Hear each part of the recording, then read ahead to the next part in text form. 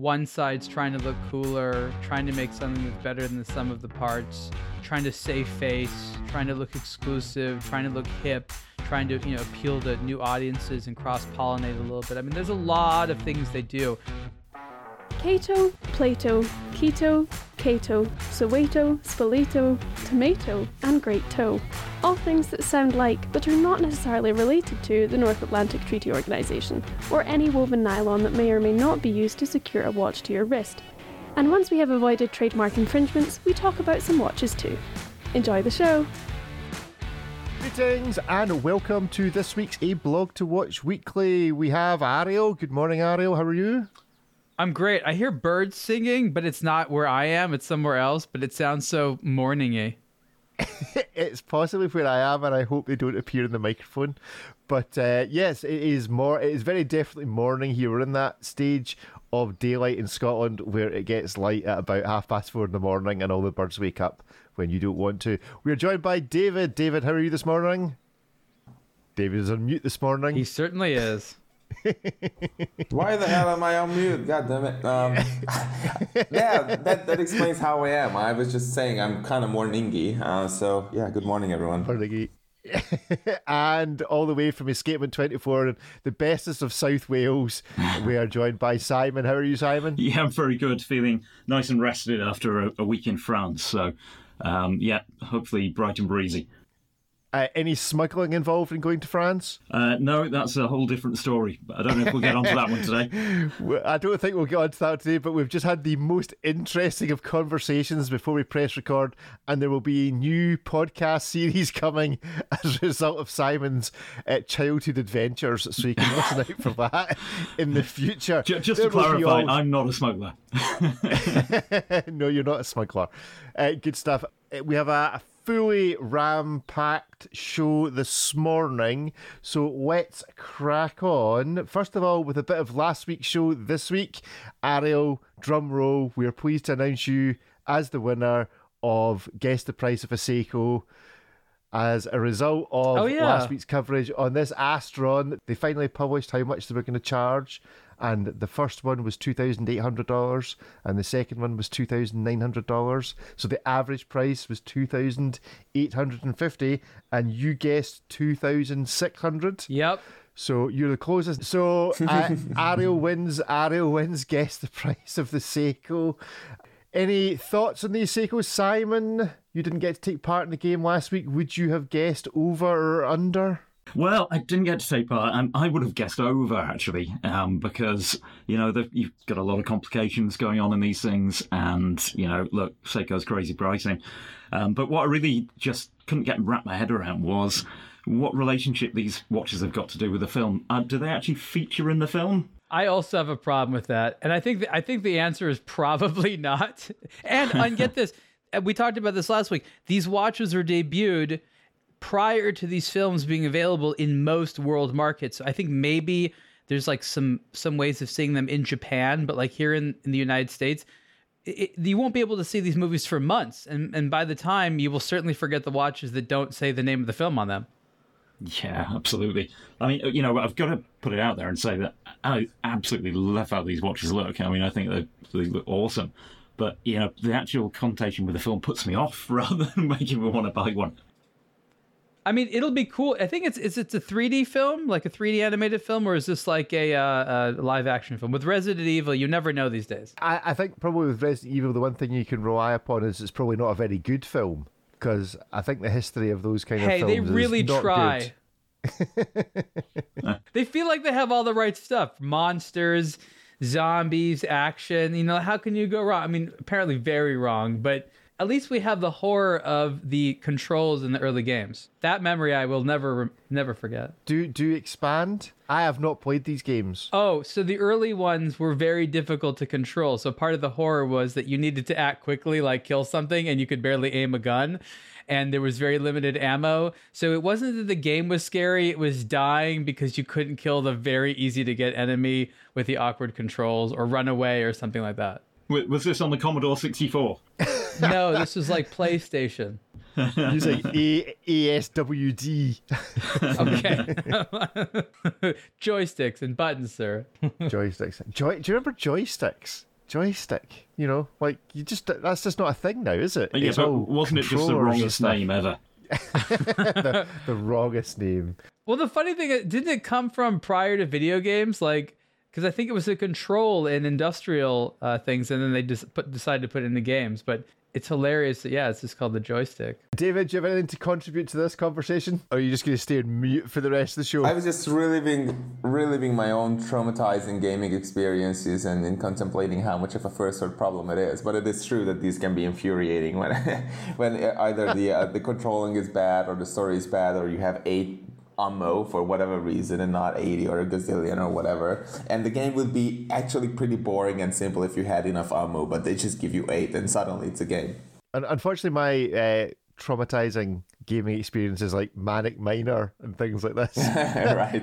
I'm too old for it to be anything vaguely shoot 'em up. Maybe the first rendition of Doom, when it was all, when it was probably like playing what's the mine thing?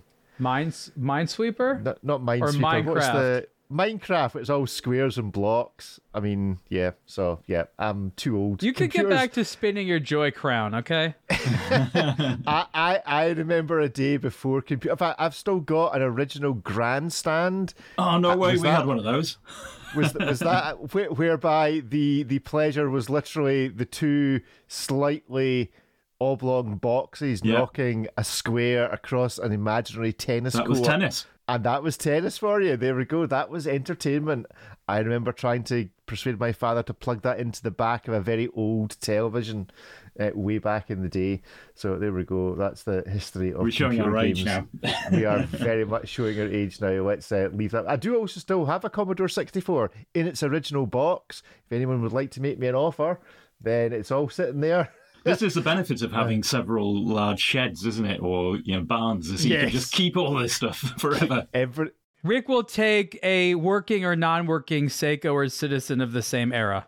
That's right. I'll have a nice Pogue, please, if you don't mind. Good stuff. Right, let's talk about some articles on the website. First up this week, the Monday article from the comments. This is by Jake, the NATO trademark troll strikes again. Ariel, you're the trademark attorney. Would you like to comment on this article? Basically, so that anything goes wrong, they sue you and not me. Yeah, well, this is an issue that I actually didn't get to discuss fully with Jake yet. I'm learning about it as well. I think that what's so fascinating to me about it is if you look at the details, it's not as clear as it seems. It's not that NATO as an entity is going after someone, but there appears to be a third party, and again, correct me if I'm wrong here, that somehow has been able to register NATO watch straps, even though this person's business has nothing to do with the NATO Defensive Alliance, and is preventing people from referring to their straps as NATO straps, even though it is not an origination, it's a type, and it's sort of a controversy because it is quite apparent to most people that this is not a trademark that is granted in a way that makes sense, or if it made sense at the time, it no longer makes sense given the usage of NATO straps. So it should be rescinded, so to say, and an examination should sort of be done. And it's sort of a once in a while, intellectual property issues have such a big impact, and trademark is a big thing. Usually watch brands like Rolex are accused of being, very defensive about their trademark. And what people don't necessarily realize is they have to assert their trademarks by defending it, or else they could lose it. In this instance, you appear to have sort of a predatory use. So it's sort of a strange situation, but there appears to be some business out there that has a trademark on NATO as applied to watch straps when it's not like Kleenex in the sense that you don't think of a company that made it, you think of a type and not someone who originated it. So that's the sort of gist of the article, and it's quite interesting. So this is a company, you can go onto the website and have a scroll down, but they appear to have registered the word NATO in a number of things. So if you want to produce elbow guards for athletic use and call them NATO in any such way, then this person also owns the trademark, copyright, whatever it is, from the US legal system. I'm not sure how this applies when you go cross borders. Presumably it's more difficult to enforce internationally because it's more expensive to do anything about it. But as I understand it, the problem here is probably not the enforcing of it against the individual companies, but the pointing out of a potential patent trademark issue to social media platforms where companies that also use the term NATO are, and the reaction of those hosting companies is immediately just to go, oh, this is too complicated, we don't want to get involved in this, let's remove this Instagram account or website or whatever it is, rather than actually going through the full due process. And if it's being done against small companies, they're probably not going to fight it. It's an expensive thing to do, as many of those that have come across Rolex and it's like a Vortic and Swatch Group understood just how much these kind of actions can cost. David, you got any experience of this? This strikes me as the kind of story you might be across or have heard bits and pieces of over the period. Yes, I actually have come across this. I don't know the person directly, but there's a guy here in Hungary who makes some of the highest quality, well, we cannot call them NATO anymore, but like NATO straps. And he invested very heavily into his own weaving machines and his own patterns and everything else. And it's genuinely up there with the best OEM straps you can get at any of the luxury brands, and probably even better in some cases. And so of course he was also approached by this by the owner of these trademarks or whatever you want to call them. And yeah, I felt like this is a very difficult situation, and I was contacted about it, and I said, well, the only thing I can say about it is what also Ariel mentioned, that you cannot just have something like this in your drawer and have it idle for like 10-15 years and then realize you have it and then try and enforce it through others, right? So what you have to do is you have to take care of these things in action and in practice. For example, Ferrari used to have their own 250 car, and then a Swiss company made a 250 a few years ago. The original car is from the 1960s, and Ferrari sued them, and they lost because they were told you can't have something like this for 60 years, not do anything with it. You haven't made another 250 for 60 years, so obviously someone else can come and say that they have done something like that. So again, that was the case, and even Ferrari's lawyers couldn't do anything about it. So to me, it is kind of weird that someone could do this with the NATO things, but again, a lot of these are very small companies and they just can't pick a fight because they just get scared, and maybe they will have to pay a flat fee or something like that and settle outside of court. Yeah, I think the implication here is that the company concerned effectively offers to license the use of the name, and so just makes a percentage on any company that wants to maintain the use of the registered trademark. I don't know to what extent that's correct, but it seems a reason. It is a business model in the United States. Model, yes. It's not a particularly well-respected one, and it might happen in other places. It is, I guess you could say, predatory by nature. There are certain, little niches where it thrives. This would be a very strange niche for sure to go after people making watch straps. But essentially, as long as the trademark is valid, people who can make money off of it will try to. You could invalidate it, but that requires an expensive legal process because the U.S. Patent and Trademark Office isn't just going to sort of open up the books every single time someone has an issue with it. So essentially, they have an asset that may not survive scrutiny, but as long as it's on the books and enough people refuse to fight. Here's the thing. If they go to you, if a patent troll or a trademark troll goes to you, you can just ignore them. In order to actually get you to do something, they will then have to go through a legal proceeding. They're going to take action. And they will have to win. So one response to them is, I think you're wrong. Would you survive a fight? Because if you go after someone with a patent or trademark and you lose, you can often lose your trademark if it's found invalidated in that process. So it's a risky process to fight against a bad trademark because you could lose it, and that's a risk. So this is what they would say is sort of a case waiting to happen.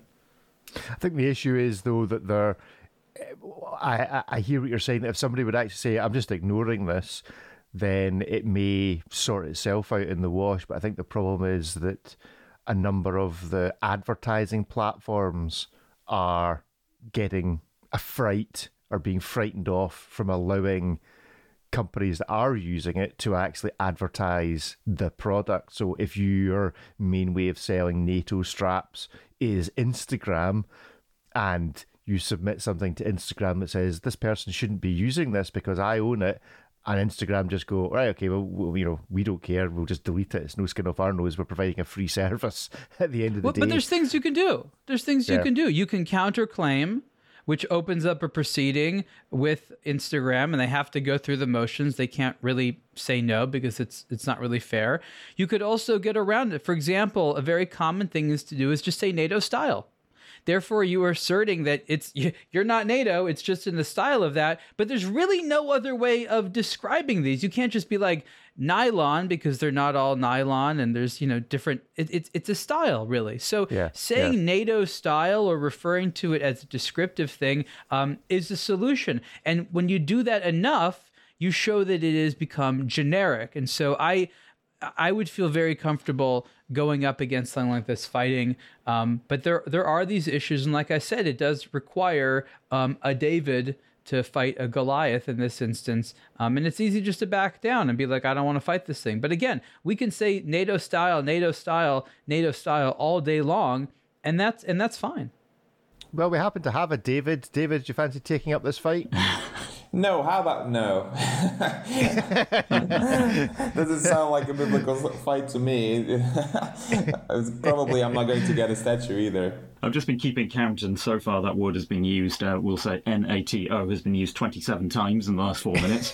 So expect a cease and desist letter coming anytime soon, as will probably the podcast that I used to enjoy called The Grey NATO. Yes, I wonder to what extent. See if we just changed all our Instagram handles for a day, and put NATO after it. We should say something like "not Rolex's show." Could David still keep his underscore? Would that be David _ NATO? Yeah. I think David, you need to sacrifice your underscore for just David NATO. A blog to watch, NATO David. NATO David. Or David. Yeah. Good work. Well, really interested in your view, especially if you happen to be in the business of selling NATO-style straps. Then we'd really like to hear from you. But do go and check out the comment section on the Blog to Watch article. It is proving particularly popular and particularly active, and we'd really be interested in your feedback. If you want to get in touch with us so directly, then email podcasts@ablogtowatch.com. Well, we welcome to the show someone that I've been very keen to speak to, and now that the aftermath of all things Geneva has settled down, we look forward to the next big thing on the calendar, and it is the return of Dubai Watch Week for its 6th edition. So welcome to the show, Director General, great sounding title, Hind Siddiqui from Dubai Watch Week. Hind, how are you? Hi, Rick. I'm very well, thank you. How are you? I am great, and all the better for speaking to you. So tell me, 6th edition, do you think when you started you would one day end up celebrating it for the 6th time? I mean, yes. I mean, we started Dubai Watch Week, with a vision. What we weren't expecting is the rapid growth and the feedback from the industry and the success that we were able to achieve in this short period of time. Obviously, everybody asks us, please do it every year, please do it every year. I don't think it's something we can do every year. Maybe this changes as we progress, but for the moment, I think this gap year helps a lot. It helps the brands prepare themselves as well, because we welcome a lot of international launches, a lot of special editions. So the brands need time to create these models. Plus, we need time to prepare as well. So I think the gap year is a good break. So how long ago did you start preparing for the 6th edition? We immediately start preparing. I mean, you won't believe it, but we are going to open the list for brands to participate for 2025 already. One of the challenges of Dubai Watch Week is the space and the limited amount of booths that we have. So in order for us to, to keep the conversations going with the brands who would like to participate with us, we're actually taking their intent in participating in 2025 from now. So you can imagine for 2023 already we had discussions with many brands who came and attended maybe for the first time, some of them who were already regular participants but had requests, for can we do this next time? Can you give me this space next time? So we were already discussing with them since 2021.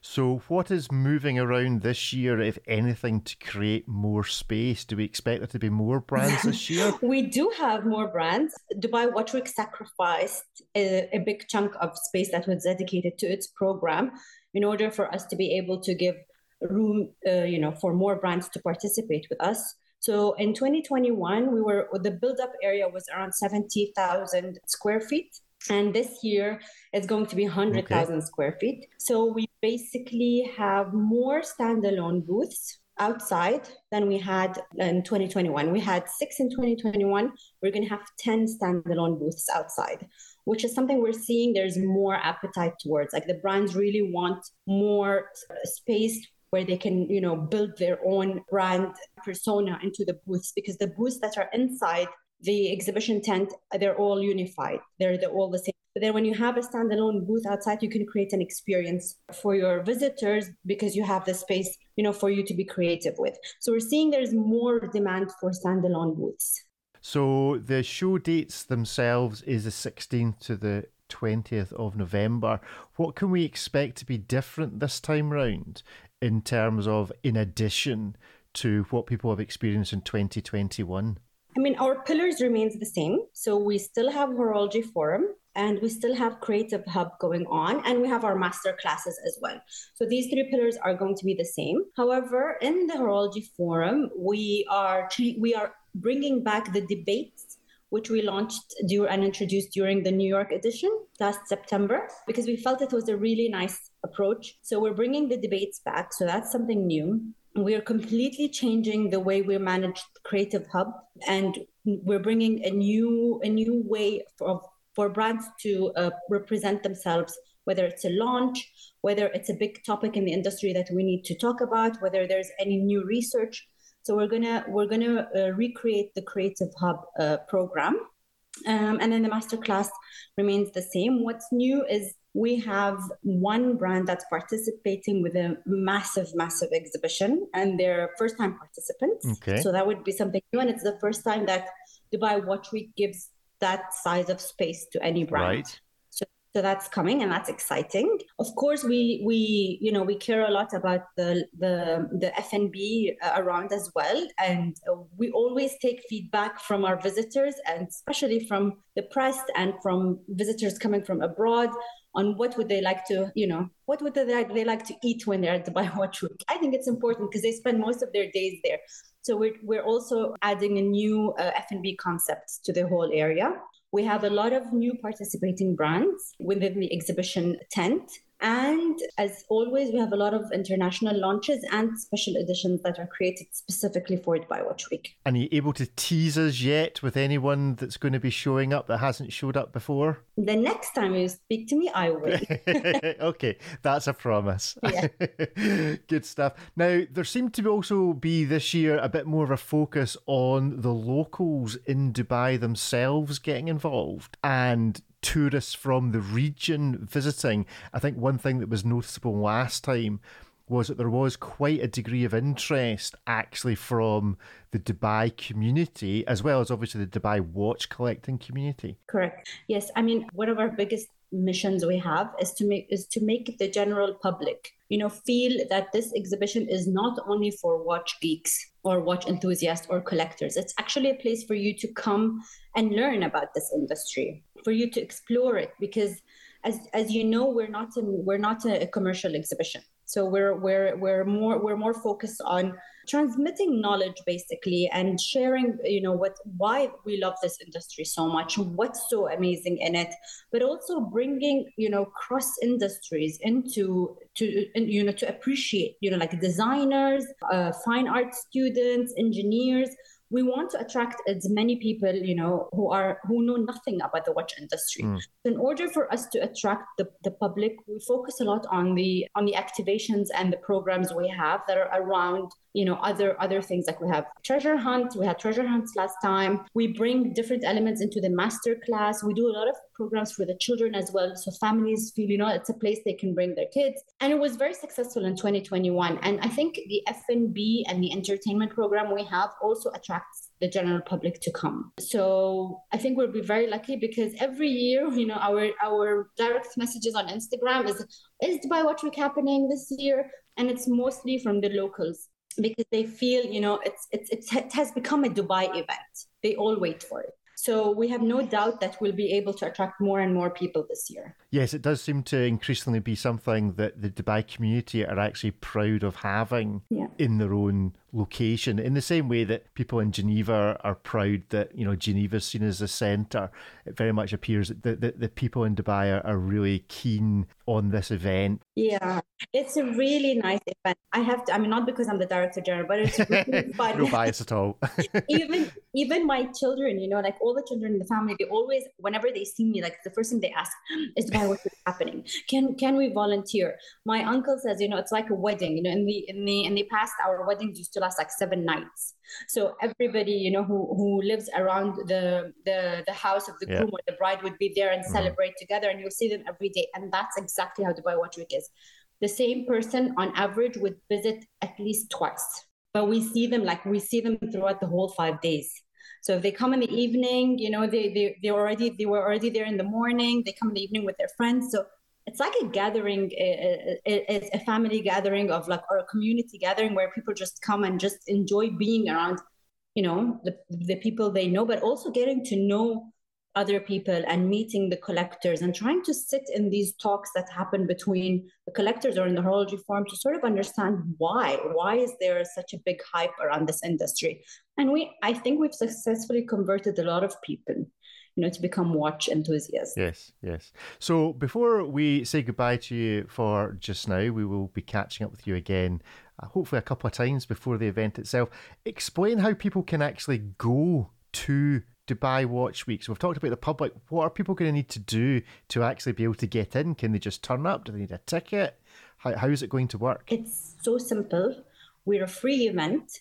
All you have to do is enter to the website, register, generate a QR code, and that's all you need to enter the event. So all you have to do is at the door of the event, scan the QR code, just go in and enjoy.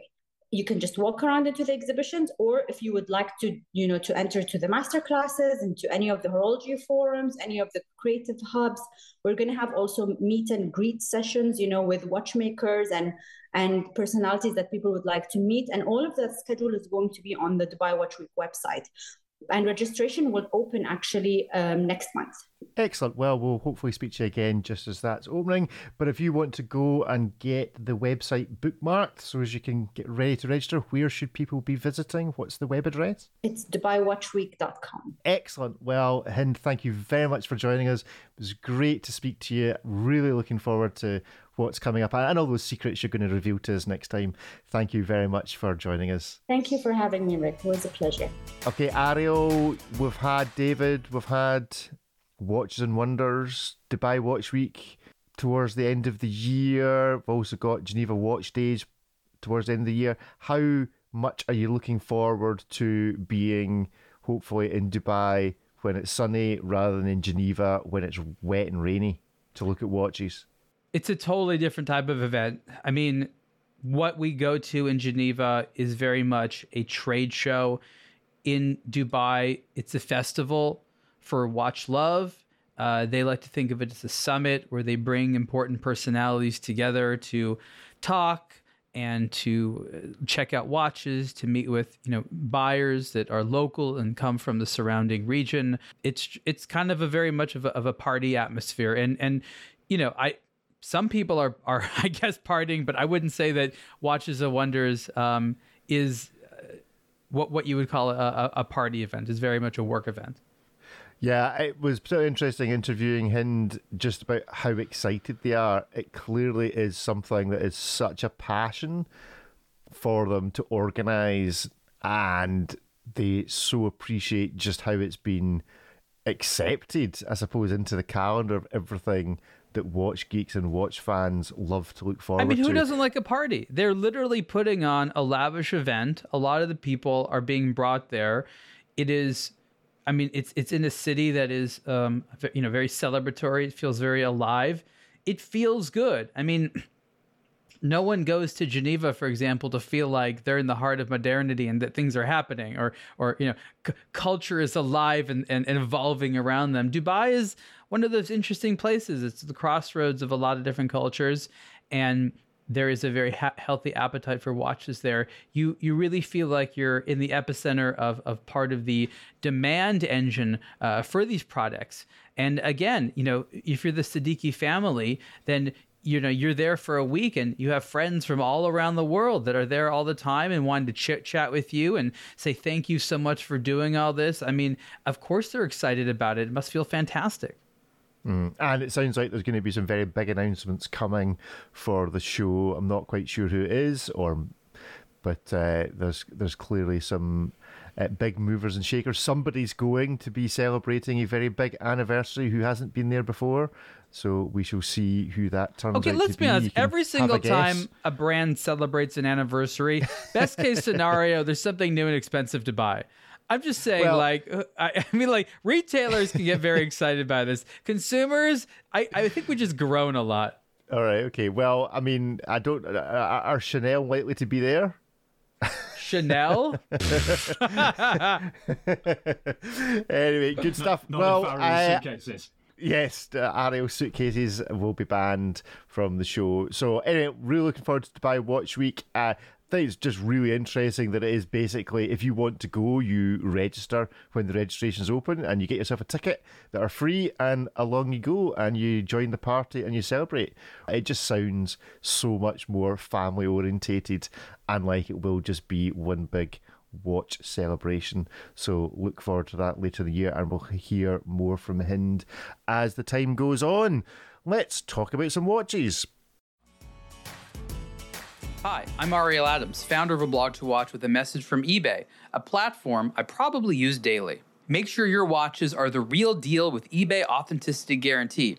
I believe it's the first and best service of its kind that protects your luxury purchases and checks each watch individually at eBay's highly reputable authentication partner, Stolen Company, in the United States. From band to bezel, their authenticators ensure each wristwatch matches the eBay listing and is the real deal. Authenticity Guarantee is also very fast. Once authentication is complete, your watch is securely delivered via rapid 2-day shipping. Surprisingly, eBay's Authenticity Guarantee service is free for all watches priced $2,000 and up. No one should buy a luxury item without an Authenticity Guarantee.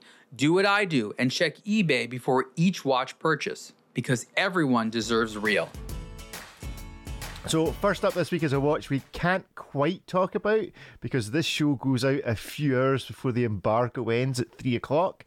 But we can tell everybody, because they have been dropping images of it all week, that Christopher Ward have something big and new on its way at 3 p.m. today. If you're listening to this on Thursday, Ariel has been wearing the watch, or has it in his possession, and has had it for a good wee while. I have seen it also, and if you check out the website later on today at 3 o'clock, you will get to see, I assume, Ariel's article and my interview with Mike France about all things Christopher Ward. Ariel, what do you think it's reasonable to tell the good people? It's steel, we can tell them that, because you can tell from the Instagram account that it's steel. What else do you think that this release is going to say about Christopher Ward? They're not all steel. Shh, you can't say that. We just know that it's steel from the image. I don't think you can tell that one of them's maybe not steel. But yeah, they're not all steel.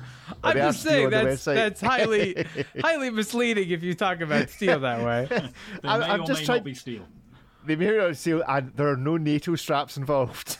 At least not that we know of. Look, it's a very satisfying type of product that Christopher Ward is good at doing. They're good at taking what they see as being a trend or a theme and rendering it with their own style and putting in a lot of features and making sure that it's priced very competitively. and to do their best to make sure that it's the type of thing that an enthusiast really lusts after. And I think they've done a really good job. It's not the last great product they'll ever make, but it's another hit for them for sure. And I think we can tell there are pictures, there are bolts involved, there are visible screw head bolt type assemblies involved, if that gives a hint as to which way it's going. That it's screwed together? That it's screwed together rather than glued or Velcroed. From your experience of wearing it, is it a satisfying wear? Does it scratch the itch that maybe, shall we say, this kind of watch scratches at a much lower cost than maybe some more, older iterations of a similar style of maybe steel sports watch from the past? Well, I think the smart thing they did was not price it at the absolute bottom. I mean, there's definitely lower you can spend for a mechanical version of this watch, even from big brands. So they're not the low price leader, but they are a fraction of the price compared to some of the much more expensive brands that they want to feel that their product is similar to. You really do get a lot of bang for your buck, and it is an attractive product. There's so many different versions of this type of watch out there right now. A lot of it comes down to a matter of taste. But when I said that they were smart, what I think was good is they look like they're a higher end product but for a lower price. So rather than being the entry level model with the expected, maybe cut corners here and there, they have gone a high end entry level product, which I think is very exciting for the demographic, which feels like it's not the cheapest thing out there, but it still represents a high value proposition item when compared to the quote unquote luxury goods out there. So I think that it's going to hit the mark with the consumer that they talk to very nicely. And Mike was particularly keen to speak about the finishing of this watch. From what I've seen, the finishing does look to be particularly high bang for the buck. Is that your experience of wearing it? So when it comes to finishing, I think what's important to discuss is it's the number of steps and processes. The more surfaces you have to polish or brush or this or that, the more expensive it is. So yes, there's a quality to the specific finishing, but I think what brands get excited about is the number of steps that they can do to a case and a bracelet at a relatively low price point. Audemars Piguet with the Royal Oak likes to discuss how many different steps and how this needs to be hand polished, and oh my god, it takes forever to make this bracelet. A lot of it is automated, but it's true that there's a lot of steps. So I think that the human eye really has a high level of appreciation for watches that have cases and bracelets with a lot of steps applied to it. And I think that's really what we're talking about. Good stuff. Well, as I think myself and Ara are the only ones that have seen this, I'm not sure, Simon, David, what you would like to contribute to this discussion on Christopher Ward. Well, yeah, I really appreciate being invited to come onto a show to talk about a watch that may or may not exist yet. And you're very welcome, sir. Anytime. I love it. I do it for the people. Imagine your ideal Christopher Ward, and this is probably it. No, I've seen some of the teaser pictures, teaser images that they've been releasing on Insta, and I think clearly the finishing on these images is something they're very keen to try and get across from in those teasers. So it's obviously going to be a big part of how they're going to be selling this watch, or one of the features of it, let's say. But wish them every success with this. I think it's interesting to see them going into a slightly different direction for that brand, even if it's not, let's say, unique. Yes, so no NATO options, as I understand it. Let's talk about a watch that we have handled, or at least one of us has handled. David, did you finally get hold of your Hublot? No, I don't think I ever will, actually. That's just gone. I think you've written a hands-on review of a £500,000 Hublot. Is this not the one you were collecting? No, the one I was collecting is a measly $100,000 or something like that, and it was sent out as a piece from their carnet, to review, and I'm pretty sure someone just bought it from the boutique before I could actually take pictures of it. I'm not sure if that's what happened, but the fact is that I've never seen that watch, even though it was supposed to have arrived like over a month ago. So I will have to ask for another one and maybe have it shipped directly to me this time. either that or Simon's been smuggling stuff across European borders using watches. That's the original concept. So tell us about the blue sapphire then that you reviewed. Oh wow, that's just a cool watch. I mean, we all saw it at Watches and Wonders, and we all wanted to put it on our wrist and just check it out. It feels and looks very cool and very fragile. It's basically one of my first questions to somebody from Weeblo there was like, okay, how shock resistant is this, or unresistant, I should say? And basically they said, well, if you have a ceramic bracelet watch and you drop it from a meter, like 3 feet high, onto a hard floor, it will shatter. This shatters from half that height, so 50 centimeters or like maybe, I don't know, like 20 inches. So you have to be very careful with it. I asked, does it shatter if you like bang it around or something like that? And it's not supposed to, but it does look very expensive and very fragile, and that is a curious combination. Has anyone ever shattered watch-wise? Has anyone seen the results of dropping a watch from height? I've seen some things. They haven't been terrible. The worst thing I saw was, I think, like a lug that broke off. So someone, I don't think it fell. I think they just jammed it into something just in sort of the wrong way, and the lug broke off.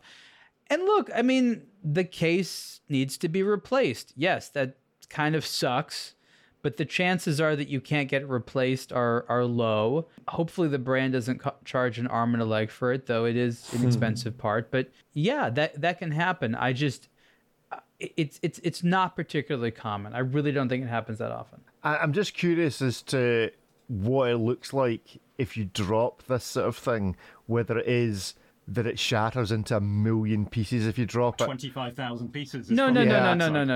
What happens is that the parts that are machined will break. So, for example, a link that a screw has to go through, has a hole drilled and it's pretty fragile. If it falls on the wrong side there, that part might crack. So no, we're not talking about this thing shattering. Sapphire crystal is very hard, but it has weakness points that if you hit them, it can damage the integrity, especially since these are drilled pretty thin at times. So by no means is this thing just going to break into imagine like a glass bottle falling. That's kind of what I'm curious as to whether it is like dropping a glass on a piece of concrete that it just goes into 1 million pieces, or whether it is a bit of a thud and then a lug falls off. Look, this is sapphire crystal. Cry. People have had experience with this as on watch dials for how many decades now? Have we ever heard of this happening? No, this is a material that people are very used to. People have been banging it on things for a long time. How often do you hear about someone shattering the sapphire crystal on their watch dial? This is as common as we're speaking. These parts that are machined are just a little bit more fragile, so a few more things can go wrong. But this is not that fragile of a material overall. I've got an interesting story about dropping a watch, actually, and the watch survived, but the floor didn't. Okay, let's sit back and enjoy Simon's story time. It was an Oris TT1, one of the old style ones, and I managed to knock it off a surface in the kitchen onto slate tiles, and the thing fell face down onto the tile with a huge bang, and expected the glass to be shattered and the whole thing to be wrecked, and this sort of puff of dust came up from the floor as it hit it, and the watch had a very, very tiny mark on the case, barely noticeable, but it cracked the tile. So I bet you were popular. Yeah, luckily I lived on my own at that point, so All right, okay. So you lost your deposit, that was it. Yeah, exactly, pretty much. If you missed last week's Spending Time podcast, then this is what you missed. Yeah, it requires a lot of work there. I fly fish all those fishes myself, and then we massage them, and then we smoke them, and then I think we even dip them in old Scottish whiskey to get that very fine color that we have on the diet. Well, it's the Moses salmon. It's a very special sort of salmon that's very difficult to get, and it is our salmon. Bizarrely, it's only 47 mil. It looks like it's much bigger than that. So it says, perfect for any world explorer, but you can't be in all these places at once. Is this like a watch for if you have a girl in every port? It's the only way I can see this being useful for you. 5 time zones? It's excessive. It just felt a bit ridiculous. Surely it's uncomfortable to wear.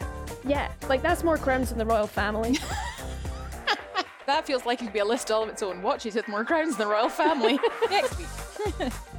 In Ben and Ross, There is the bell, the designer, I'm the Ross, but the most important is what is at the center, the %. Since day one, we have a strong logo full of symbols, and the % has been since day one in our philosophy, which is what I call union of expertise. We have been very open-minded and also stating how we have been doing, working with other parties, because I think that the collaboration is something that it's a nice exchange. It means that when you're working with a bright watchmaker, a bright engineer, the common ideas between the creation and between the technicity, when they combine, they have a strong power. So if you don't want to miss out again, then subscribe to the Spending Time podcast now on your favourite podcast player.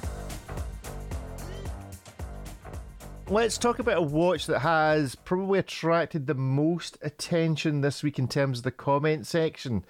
And I think most of the comment sections are giving this a thumbs down rather than a thumbs up. I'm in the thumbs down, but that may be because I don't get the brand. And that is the hands-on debut Tudor Rowing Blazers Black Bay 58 collaboration watch. I mean, I just don't like this. I don't like the logo that they've put on it. What does this tell us about Tudor, about Rowing Blazers? What is Rowing Blazers to those that are not familiar with it? Okay, I'll take this one. So Rowing Blazers is a fashion brand. They make clothing. It started by a guy who literally wrote a book on the jackets you would wear while rowing in England. He's an American guy, but he studied in England, and he thought this was an interesting thing. His brand is cool, and he's quite successful. And what you're looking at is a product which takes a successful timepiece company and turns it into a fashion product, right? So this is not designed to be cool to anyone but the fashion audience. They take the legitimacy that is Tudor, and they put a logo on there, and they sort of pull it in to his universe of clothing, which is sort of a combination of streetwear and preppy wear. Like it merges the two in an interesting way. So it's street prep wear, and a lot of it is sort of very retro themed, 80s and 90s. And this type of watch just fits that theme very well. First, they did a Seiko watch, which Blog to Watch debuted, and then they did a Zodiac watch, and now a Tudor one. So I've actually sort of seen them through this process. And again, this is not something which is designed for a watch enthusiast, unless you also happen to be a fan of the Rowing Blazers brand aesthetic. So, I mean, here's the question. Why are we reporting about this? What's the significance of this that means that this is relevant to our audience? Because people like variations on popular species, right? So a Tudor Black Bay is a popular species of luxury product, and anytime there's a variation, it's like the car magazines reporting anytime someone gives a Ferrari a fancy paint job. Oh, look, it's in purple and gold for the first time. Like, why are they paying attention to a paint job? Well, because it's a variation on a popular species. And what does it tell us about Tudor that we are seeing this sort of thing happen? Or is this marking up of watches with, like, you know, is this like the Domino's Pizza Rolex? Is it just that we generally don't see these things, but this happens all the time? Or is this a new development for Tudor in actually saying, you know, can we go along as a Blog to Watch and getting a Blog to Watch logo and a Tudor? Tudor over the years has gone back and forth between doing these sort of projects for clients where they do corporate ones or they sell to a store. And when Tudor sort of did its global relaunch, where it was, you know, selling watches again in the United States, it embarked on a journey of doing some of these limited editions, especially for a lot of retailers. And it did that because it wanted to champion some of its retailers to help them, you know, push the brand, and it overall worked out for Tudor. So in not too long history, Tudor did a lot of this, and then they sort of stopped doing it for a little while, and now they say they maybe do it very selectively. My suspicion is this project started a while ago when Tudor was doing that, and if you notice, this is Tudor Rolex conservatism, like no changes, just a logo on a dial and you know, an engraving on the back, and that is the maximum they do. for anyone really is logo on the dial and some engraving on the back. So they didn't give Rowing Blazers any special treatment at all. That's just sort of that service. And they, on a very rare basis, I think have done it on a one-off basis. They do some very small little runs. If a celebrity wants to get some watches for their friends or some piece of some member of aristocracy somewhere, retailers get it once in a while. So this is one of those rare instances where I think this project probably started a while ago when Tudor was still doing this. But some of the messaging I've got from them is that this type of stuff is being wound down right now, and you're probably not going to see more of this for quite some time, in my opinion. So the chances of us approaching Tudor and asking to get the word NATO put on the dial is unlikely to happen, David. That would be an excellent way to sabotage them, but I'm sure their lawyers would be very excited. Finally, a challenge. Finally, we can do something. What do you guys think about this, Simon, David? Well, I wanted to ask, actually, I was quite curious, Ariel might know more about this, but how Tudor actually selects the brands that they are willing to work with. So you were kind of jokingly talking about a blog to watch, but if a blog to watch were to approach Tudor, what do they think the process might be, and does it all come down to money at the end of the day? Is there a significant premium that you have to pay in order for them to work with you and do this kind of thing? It's the same calculus as high school popularity politics. Make of that what you will. So a minefield then. It's hard to do. It's about both sides trying to pretend like they don't need the other side. One side's trying to look cooler, trying to make something that's better than the sum of the parts, trying to save face, trying to look exclusive, trying to look hip, trying to appeal to new audiences and cross-pollinate a little bit. I mean, there's a lot of things they do. I think the issue that brands have is they get asked to do this all the time. Brands like Zenith, for example, more commonly have done these, and that's opened up the floodgates. I mean, the amount of requests that Zenith gets, and Zenith is, relatively open-minded to doing these things, is overwhelming. And so what happens is it kind of puts them in the defensive position where they're like, wait a minute, we don't want to say yes to anything. Rowing Blazers is a successful fashion brand, and I think Tudor feels as though it makes them look hip in front of an audience that they want to do well with for a number of years. So Tudor probably sees it as an investment in not just the small number of people that buy these watches, but the far larger number of people who are discovering Tudor through Rowing Blazers as opposed to discovering Rowing Blazers through Tudor. They believe that they will benefit in the long run. So I think that is the calculus. I guess you would say. Yes. Well, we're nearly at a finish today, but just before we go, Ariel, and I don't think anyone's been suing anybody over it, but there have been some memes being made about people who have been elected, co-opted, persuaded to join the LV Watch Prize jury. I see some people have been pretending that they may have been chosen, but actually you genuinely have been chosen to be part of the LV Watch Prize. How excited are you about it? What's the process now? I'm still focused on this this memeing thing. Wait, people are joking about what exactly? So the little image that you posted of you, so LV have posted images of all of the jurors. Yeah. Surrounded by the LV logo. Wow, okay. I mean, that's what they did. That wasn't my decision. Yeah, and a number of people may have photoshopped themselves into that picture rather than the actual people who have been selected. So I recommend a good wander around Instagram. Oh my for gosh, some of those I'm terrified right now. Look, I didn't make these graphics. I'm there to try to make the thing, as work well as possible. I think it's a cool thing they're doing. I see myself as a consultative expert who's trying to make this work out best for everyone. But you're right, that graphic kind of made it look like, now I'm fighting for the LVMH army, which is not really what's going on. What Rick's actually trying to say is that him and I photoshopped our images onto these. Oh, okay. As well. I think this week's slide for the show might just be all of us photoshopped onto the image, and with Ariel wearing a NATO. LVMH gets a lot of press. I mean, just generally, because it's like, what is it? Europe's richest company and things like that. The like world's richest company. Okay, I don't even read the financials all the time. I mean, But it's between it and Elon Musk on a regular basis. The two of them change places. I mean, LVMH does way more things. I mean, the amount of companies that they have is just, it boggles my mind. And watches are a very small amount of it. I mean, I think what's really humbling is that even though, based upon the fact that all the Arnaud children are like doing stuff with watches, it really represents a small overall piece of the revenue. And I think it just goes to show why watches, because watches are fun and interesting, even though they don't make anyone a lot of money. They're so sexy compared to selling, I guess, pretty much everything else.